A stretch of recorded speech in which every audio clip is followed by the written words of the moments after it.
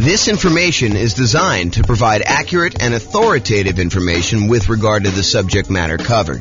It is offered with the understanding that the presenters are not engaged in rendering legal, accounting, or other professional services. If legal advice or other expert advice is required, the services of a competent professional should be sought. Welcome to the Colorado Springs Real Estate Investing and Real Estate Financial Planning Podcast. Learn all about investing in real estate in Colorado Springs, Colorado, with a combination of real estate financial planning and modeling with numbers specific to Colorado Springs, plus syndicated, more generalized recordings of live and pre-recorded real estate investing classes, not all of them specific to Colorado Springs. Be sure to stay tuned after the podcast for a message from our sponsors. Well, good morning and welcome, everyone. Hope everyone had a great weekend. And we are back and we are doing a pretty amazing class today. Today's class is about, is it better to pay off properties early? A question for the ages, a question that has been around what seems like forever. So today we're going to look at, is it better to pay off properties early? And specifically, we're going to do comparisons when you're utilizing the Nomad real estate investing strategy and paying off properties early by using any excess cash flow we have above a certain threshold to start making additional payments toward the mortgage. So first, let's talk about what Nomad is so that we understand what we're talking about. And then I'll go over some of the assumptions we have.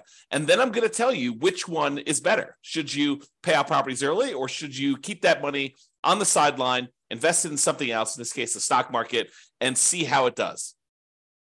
So first of all, what is Nomad? So the Nomad strategy is where we buy a property as an owner occupant with 5% down in this case, although it's usually little or nothing down, 0% down, USDA or VA loans, or 3.5% down, owner occupant with FHA, or 3% down conventional for the first one, and then 5% down down payments for the conventional loans for subsequent properties that we're buying. But in this case, we're assuming we're buying properties with 5% down, moving into the property and living there for at least a year. The year is a requirement of the lender. The lender says to you, hey, look, we will make you this owner-occupant loan, but you have to move into the property and live there for a year. We're going to give you a slightly better interest rate. We're going to allow you to put little or nothing down, and we want you to stay in the property and live there for at least a year. It's a piece of paper. You sign an agreement as part of getting the loan that you make with the lender when you get the property, when you purchase the property. Sometimes it's more than a year if it takes you more than a year in order to save up the down payment plus reserves plus closing costs plus everything else you need in order to buy the next property with 5% down. But in this case, it's at least a year. Then when you move out of the previous property, you convert that one to a rental. But you don't have to wait until you save up 20% down in order to start acquiring rental properties. You could buy a property with 5% down, move in, live there for a year. Yeah, some inconvenience in doing that, but it is faster in a lot of cases for you to go do the Nomad strategy. Okay? And we've talked about this before, and we'll talk about it again. But basically, we're going to do the Nomad strategy for both examples here. So in both cases, they're doing this Nomad strategy. They're putting 5% down, moving into the properties, living there for at least a year until they save up for their next property, moving out and converting them to the rental. Now, in one scenario, that's all they do. They keep moving into the next property. They acquire rental properties, and they let the properties pay off organically over time. Any extra cash flow they have above the down payments they need in order to buy the properties, they're investing in the stock market, and that money is just compounding, just sitting there growing. And that does count toward whether they are financially independent or not. We're using the money that they have in the stock market times the safe withdrawal rate. We're using like a 4% safe withdrawal rate in our assumptions. And we're saying that any money contributed from that, 4% of the money they invest in the stock market does count toward the income they need in order to be considered financially independent. So that plus the cash flow from their rentals is basically going to be whether or not they're qualified for financial independence. So either they're going to have improved cash flow by paying off these properties, or they're going to have some money in the stock market, and they're going to use that in order to be financially independent. So here's the problem, though. Let me finish this first. So basically, one of them is going to just let the properties pay off organically. The other one's going to say, look, I need to have a certain amount of money in reserves, but anything above my reserve amount, I'm going to take that money and I'm going to pay off the lowest mortgage balance. In other classes, we will discuss, should I pay off the highest interest rate loan or the lowest interest rate loan or the lowest balance or the highest balance, and what difference those times make. But in this case, all of the loans are the same interest rate. So what do you do if all the loans are the same interest rate? They're all going to be this, I think we're using 6.875. I have a slide on it here in a second, but I think maybe it's 6.5 for the owner-occupant rate, plus there's PMI.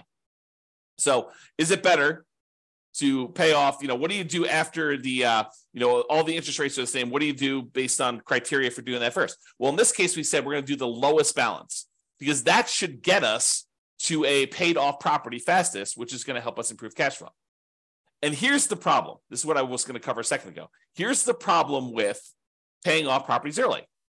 All this extra money that you're using in order to pay off the property early, it doesn't, in the short term, improve cash flow, because it doesn't change the monthly payment of the loan.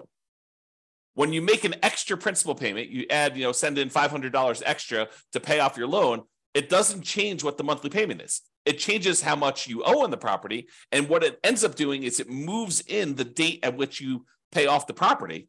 So if you were going to pay it off 25 years from now and you make $500 extra payment, maybe it moves in 2 months. Okay. And, the later you are in the loan, the more it moves it forward. No, I take that back. It's the other way. The earlier you are in the loan, the more it moves it forward, because you're making a smaller amount of principal with each payment at that point. So you're buying more months early on. Okay. So the question is, does taking this money and instead of investing it in the stock market and earning whatever it is, 7%, I think is what we use for our assumptions for a stock market rate of return, and taking that money and actually paying off a mortgage where you don't get any improved cash flow until the property is entirely paid off. And then you see this quantum leap, this big jump up in cash flow because you no longer have that mortgage payment. And so cash flow improves by about what the mortgage payment was. But until then, until the property is completely paid off, it doesn't improve anything. So what impact does paying off these properties early have?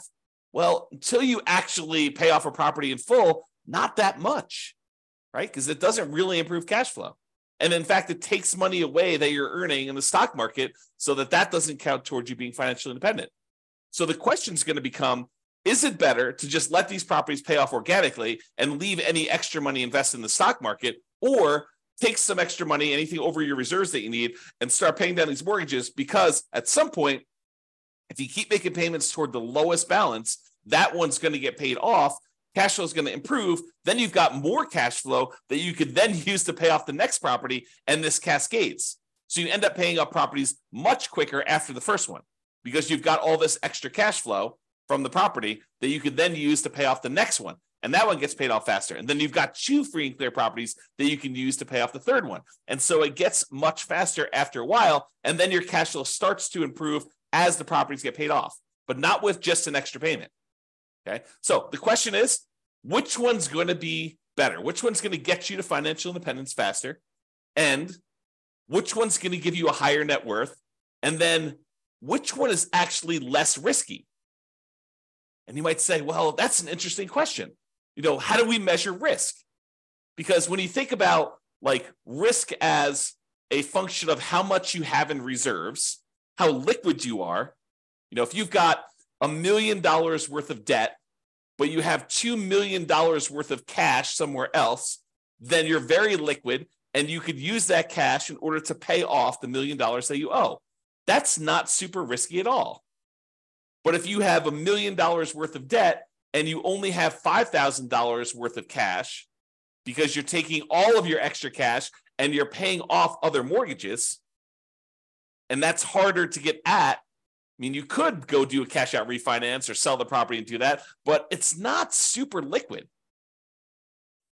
So which one's less risky? Is it less risky to have a lot in reserves, a lot of cash invested in, let's say, the stock market that you could call up your broker and usually within a week get money in your account? Or is it better to have less debt because you're paying off the debt early in the other case? So it's interesting. So we'll talk about that too. All right. So I modeled this in over 300 cities. I think we modeled it in 304 US cities. And each city's got its own assumptions. They've got their price, their rents, their taxes, their insurance. All those numbers are unique to each city. Each person in each city has their own income, which is relevant to the price of properties in that city. And based on the income that they're earning, they need to overcome that income in order to be considered financially independent. So if someone's making $10,000 in a city, they have to make $10,000 in passive income from their investments in order to be considered financially independent. Where if someone's only making $5,000 in another city, they only need to make $5,000 in order to be considered financially independent. So we are adjusting for that. But I modeled it in 300 cities, and we're going to look at some of these measures. Which one is going to get you to financial independence faster? Which one's going to give you a higher net worth? And then we'll look at some measures of risk and talk about that. All right. So I've already kind of talked about what we're doing here. In both scenarios, they're nomading. They're putting 5% down. They're buying properties. They're moving into them. They're living there for at least a year until they save up for the next one.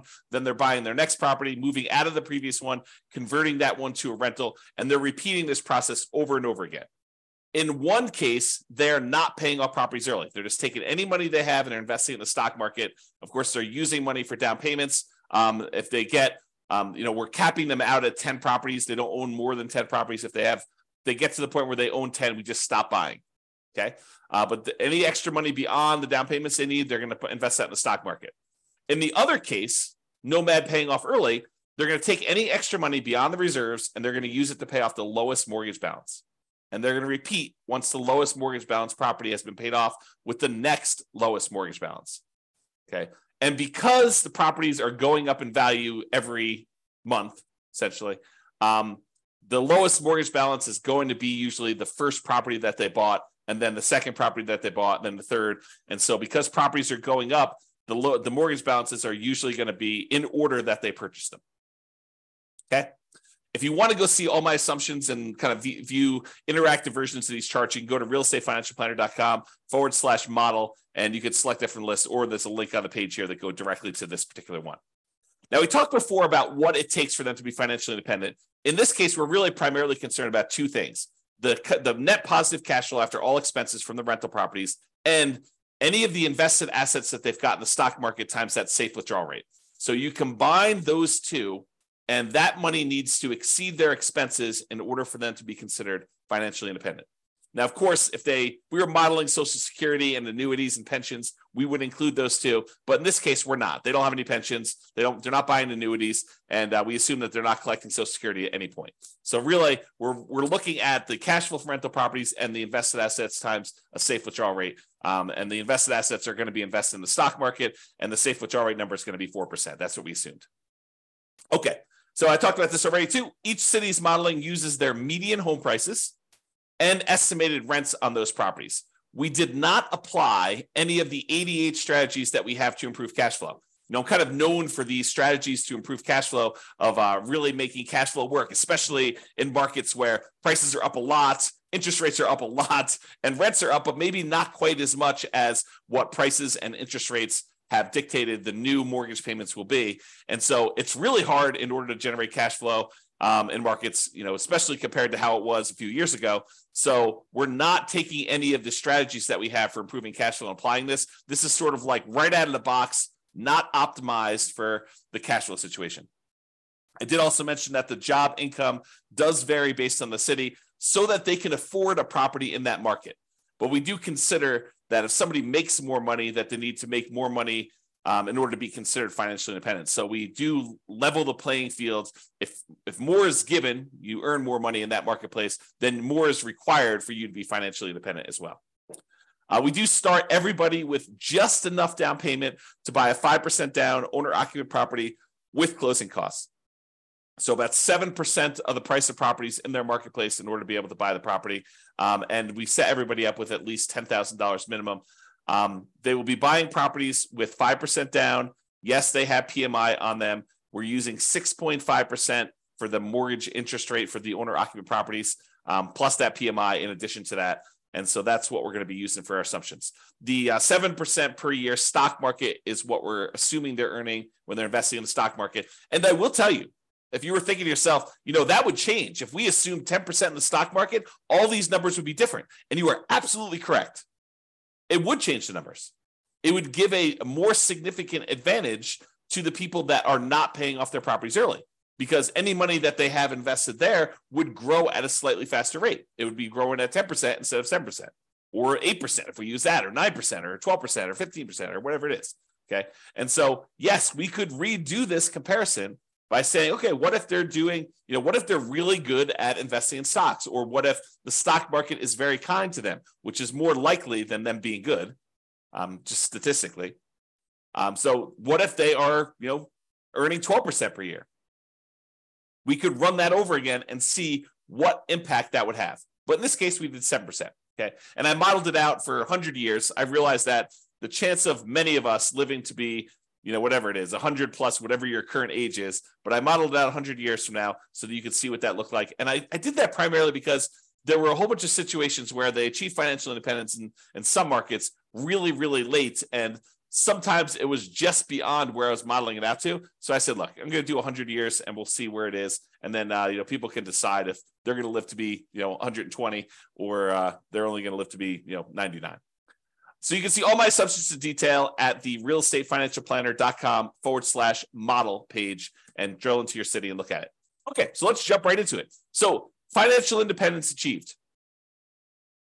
At what point do they achieve financial independence? And is that faster in one strategy or another? Well, in the strategy where they are paying off their mortgages early, where they're taking extra cash flow and they're using that in order to make additional payments to pay off the lowest balance mortgage first, with the idea of getting free and clear properties faster. In 216 of the 304 cities, they achieved financial independence faster by paying off the mortgages. So squint really hard, a little bit more than 2/3 of the time, it was faster for them to take the money and actually pay off the mortgage, which then leads you to believe, which is true, that in 74 cities, a little bit less than 1/3 of the time, it actually was faster for them not to pay off the mortgage early. And you're like, that's crazy. So it's not like universally true that paying off the mortgage early is going to be better. And the answer is yes, that is it. Basically, what I'm trying to point out to you is it really depends. It's not like I should always pay off my properties early. Sometimes it's better to not pay off your properties early. Craziness. So 216 cities, it was better for you to pay off properties early. In 74 cities, it was better for you to not pay off properties early. In 14 cities, it did not matter. You were financially independent in the same month, regardless of whether you were paying off properties early or you were not paying off properties early. So in 14 cities, doesn't matter. Okay? So that's what it is for being financially independent. And this shows you the distribution of when it happened. And you can see that there, with the gray areas, the ones who are Nomad paid off early, we paid off properties early. And you can see that in a lot of cases, it skews it up. It moves up the time for you to be financially independent in a lot of these cases here, where you see a lot of them happening right around this time. But in some cases, it's actually better for you to have, bought more properties instead of starting to pay off properties early in some cases. Okay. All right. This chart shows you how many months faster it was to do one strategy versus another. The green ones are the ones where it was better for you to pay off the properties early. And the distance it is from the zero line is how many months better it was. The distance from the left-hand axis shows you how expensive the properties were. More expensive properties are on the right. Okay, so if you're in a market where property values are $750,000, then that's right here. If you're in a market where properties are $400,000, this is where the properties are right here. Okay, the really expensive ones are to the right. The really inexpensive properties are to the left. The green dots are ones where paying off the property early is better, and by that many months. And the red dots are ones where doing the traditional baseline Nomad model, where you're not paying off properties early, is better by this many months over here. And so you can see it tends to be a little bit better when your properties are less expensive for you to not pay off the properties early. Okay, it tends the not paying off properties early tends to perform a little bit better in less expensive properties. You see more of the ones where it gets more expensive being better when you start paying off properties early. That's really what it's showing you there. And that I also want to show you that sometimes this is significant. It's not just like 10 months better. Sometimes it's like 10 years better. That's like 120 months. Sometimes it's even more than that, like 20 years better. Okay. So it's significantly better in some cities for you to do one strategy versus another. Okay. What about net worth, though? What if we looked at net worth and we picked an arbitrary point in the future? We said, look, 40 years from now, which ones have higher net worth? Doing the one where you're paying off the mortgages early, or doing the one where you don't pay off the mortgages early? Well, it turns out in 237 cities, it was better for you to not pay off the properties early. In 237 of the 304 cities, it was better for you to not pay off properties early. It was only better from net worth perspective. So you have a higher net worth if you don't pay off properties early. If you do pay off properties early, it's better in 56 cities. So now you've got conflicting goals in a lot of cases, right? In some cases, you're like, hey, look, do I want a higher net worth, or do I want to be financially independent fastest? And sometimes they are not in agreement. This is a case where it could be that they're not in agreement because these reverse, right? Paying off the properties early means that you have a lower net worth, but you might be financially independent faster. So which do you do? And in 11 cities, it didn't make any difference at all. It was the same. Okay? Super interesting. And this shows you how much better the net worth was for each strategy. The green one, in this case, is the one where you didn't pay off properties early. The red ones are the ones where you did pay off properties early. And you can see just clearly from looking at this chart that when you do have a higher net worth by paying off the properties early, it's not that significantly higher. Where sometimes by not paying off the mortgage early, you have a much higher net worth. So before, when we looked at the time differences, when I was looking at time differences, there were cases where it was a lot better from a time perspective. Your time to achieve financial independence was significantly better in both cases. In this one, when we're looking at net worth, even when paying off the property, even when paying off the properties early is better, it's better by not that much, by a very small amount. So even in the cases where that one wins, it's winning just by a little bit. It's not like it's 2 times better. Okay, kind of interesting. All right, so let's sum up some things here. So it shows you the difference in net worth and stuff like that. I'm not going to cover those. If you want to see this chart, you can do it. But I will point out that the difference in net worth is large. On average, it's 23.9% better for you to do the baseline Nomad than to pay off properties early. On median, it's 25.1% better. So those are not like 1% better. It's significantly better for you to not pay off properties early in terms of net worth at year 40. Okay. In terms of how long it takes you to be financially independent, on average, it is 30 months better for you to pay off the properties early. 30 months, 2.5 years. Now, 2.5 years, you're like, that's not that significant. It's 5.8% better.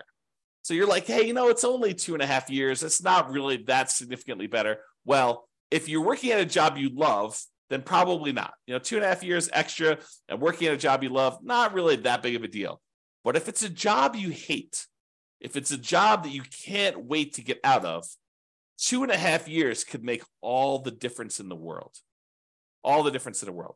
And if we look at the median amount, because we use the average was 30.5 months. If you look at the median amount, it's 40 months. So it's even higher on median. So what is that? That's like 3 years and 4 months, 3 years and a third. Okay. So pretty interesting there. Now, what about risk? Well, we measure risk in a whole bunch of ways. A couple of ways we measure risk is how much can rents go down before we have negative cash flow? How much can price go down before we have negative equity? And in both of those measures, it is better for you to not pay off the properties early. Okay. It is better for you to have this baseline Nomad strategy and to do that than to try to pay off properties early. It is less risky for you to not pay off properties early in those cases. Okay.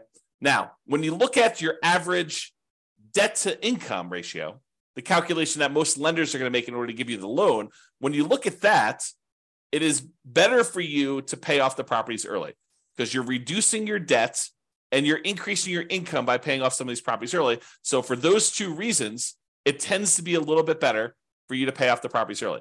Now, from a debt to net worth perspective, because you're also reducing your debt, it is also better for you to pay off your properties early. Okay. But here's an interesting one.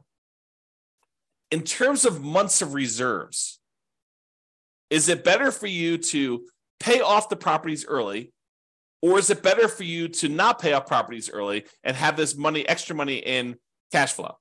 Well, early on, when you have all this extra money sitting in the stock market, that counts as money in reserves that you have.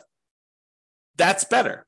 But what tends to happen is when you pay off the properties early, you tend to improve your cash flow and you tend to reduce the amount you need for reserves because you no longer have those mortgage payments.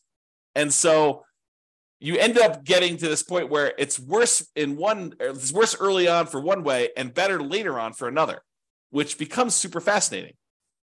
You know, when you think about having reserves, would you rather have $1 million sitting in your accounts that you have invested in stocks, that you have a lot of liquidity in, or would you rather have all that money tied up in equity and properties where it doesn't count as reserves because it's illiquid? It's a different way of looking at risk. And so risk, I think, is interesting discussion on this one. All right. So we've been using the median property price and the kind of like rent associated with that median property price. And so these are not like ideal properties in a lot of ways. Now, you could apply the 88 strategies we have to improve cash flow, and you probably should if you were going to do this in your marketplace, right? So you should be able to choose better properties, and you should be able to do better than what I'm talking about here.